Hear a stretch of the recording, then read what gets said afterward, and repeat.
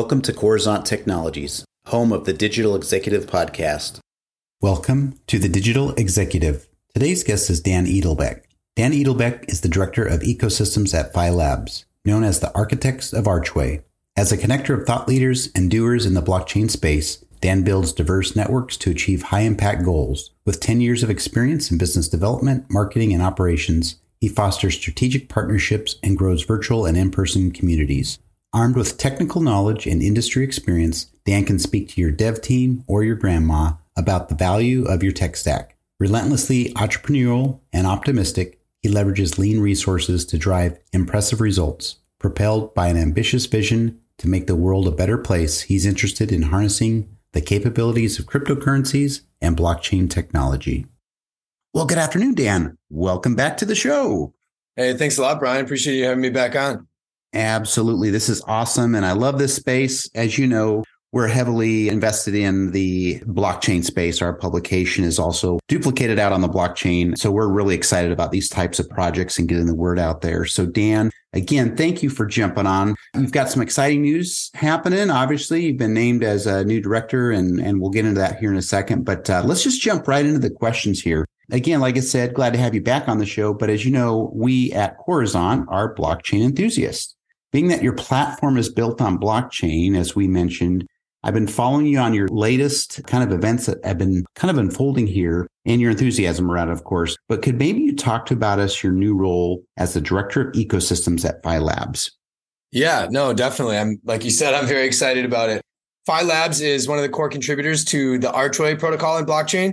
And in my role, I'm helping to really grow out the go-to-market and marketing for the protocol, as well as helping to build a exciting and strong community. And then also helping to connect with a lot of the builders in the ecosystem that are building great applications and infrastructure to support Archway. Thank you, Dan. I appreciate the share. Like I mentioned before, you really know this industry very well, know a lot of the players out there. So I appreciate you sharing that. Switching gears, let's talk about Archway. They're known as the value capture chain. And in your new role as Director of Ecosystem to support this project, what is your main priority other than supercharging its growth and ecosystems like you've done in the past? Yeah. So like you said, Archway is the value capture chain, and it's a protocol where developers that are building interesting applications and gaining traction and bringing users and transactions on chain are enjoying in the upside of the value that they're creating. So they're able to capture that value instead of it going to the original layer one blockchain.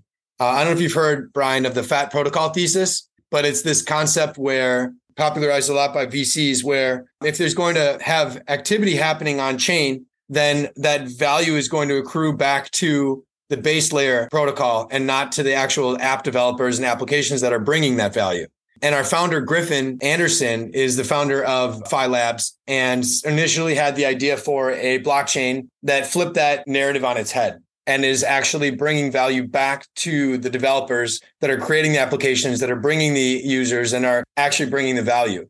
So that's what Archway is all about. And my role at Phi Labs is to help, like to your point, grow out the ecosystem, grow out some of the best applications to come onto the chain, as well as helping to build a robust community and also plan out the go-to-market strategy as Archway rolls out the mainnet. That's awesome. And I love that, truly that value capture chain, really looking at the long-term sustainability of a project and incentivizing our users to be and to adopt this particular chain is just awesome. So I appreciate you sharing that. I think that's just a great model to have in this particular ecosystem. Yeah. And to your point, actually, Brian, that's one thing that I think Archway really differentiates itself. A lot of layer one blockchains are competing kind of on the same axis of like transaction speeds, or are focused exclusively on privacy. But Archway isn't competing at like a technological level on like amount of transactions per second. Archway is thinking about the sustainability economically. And how do you design a chain that has long-term sustainability and doesn't have extreme inflation and doesn't only accrue value back to the layer one, but provides a infrastructure for application developers to actually be able to build and generate sustainable revenue for their applications. That's awesome. Thank you for elaborating a little bit more on that, Dan. That's awesome.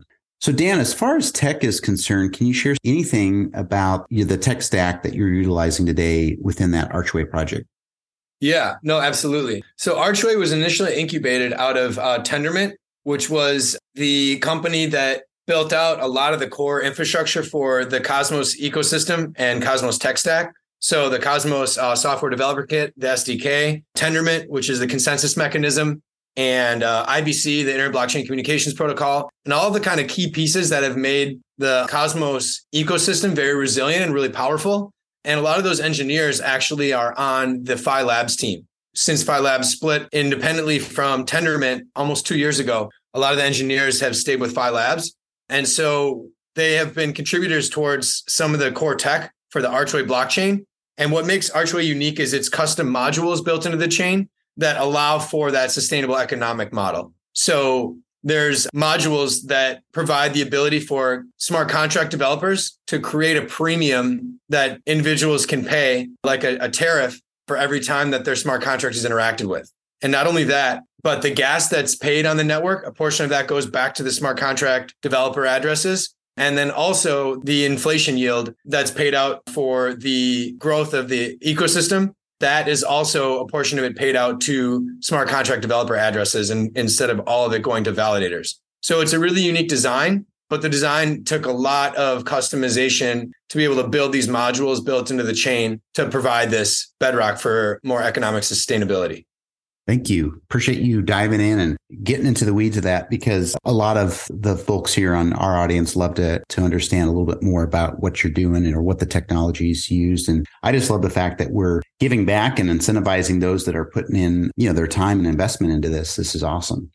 Dan, last question of the day. Can you weigh in on the state of blockchain, Web3, crypto, and its future with all this volatility around the doom and gloom and the naysayers of this industry? Yeah, well, I think first and foremost, there's this trope like Bitcoin solves this and this concept. And I think it's kind of like a joke on crypto Twitter that like Bitcoin fixes every problem. And I'll be the first one to acknowledge that blockchain is really powerful technology, but it doesn't solve every single problem. And it's not that like crypto and blockchain is going to replace every industry and everything is going to completely be upended. But there are really powerful use cases where this technology enables really powerful solutions. And so even, Brian, with your media company and publishing its works on chain, that makes it immutable and being able to be forever accessible. That's really powerful technology. And some of these immutability, uncensorability about blockchain, the ability to give global access to financial applications and financial products that otherwise users might be precluded from, to things as basic as being able to get access to equities that someone might not be able to get access to because they're not a part of that country or jurisdiction to be able to trade those equities, and now being able to trade those types of equities on a blockchain. The types of use cases are really powerful. And I'm excited to see kind of the different applications that are born out over the next 5 to 10 years that gain significant traction.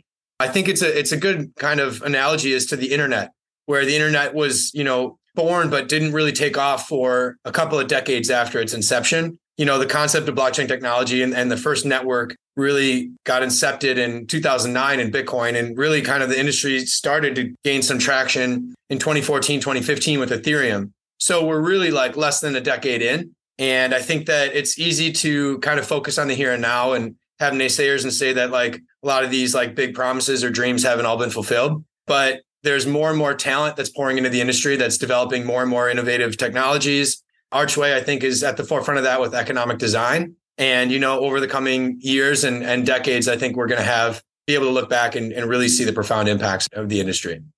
Awesome. Thank you. And that, again, gives us a little bit of reassurance and really kind of grounds us, right? The reality of blockchain and crypto and where we're at. And like you said earlier, it's not the silver bullet or one solution that fits everything. It's going to make everything just make the world go around, right? But I appreciate your honest opinion on it. And we certainly appreciate that.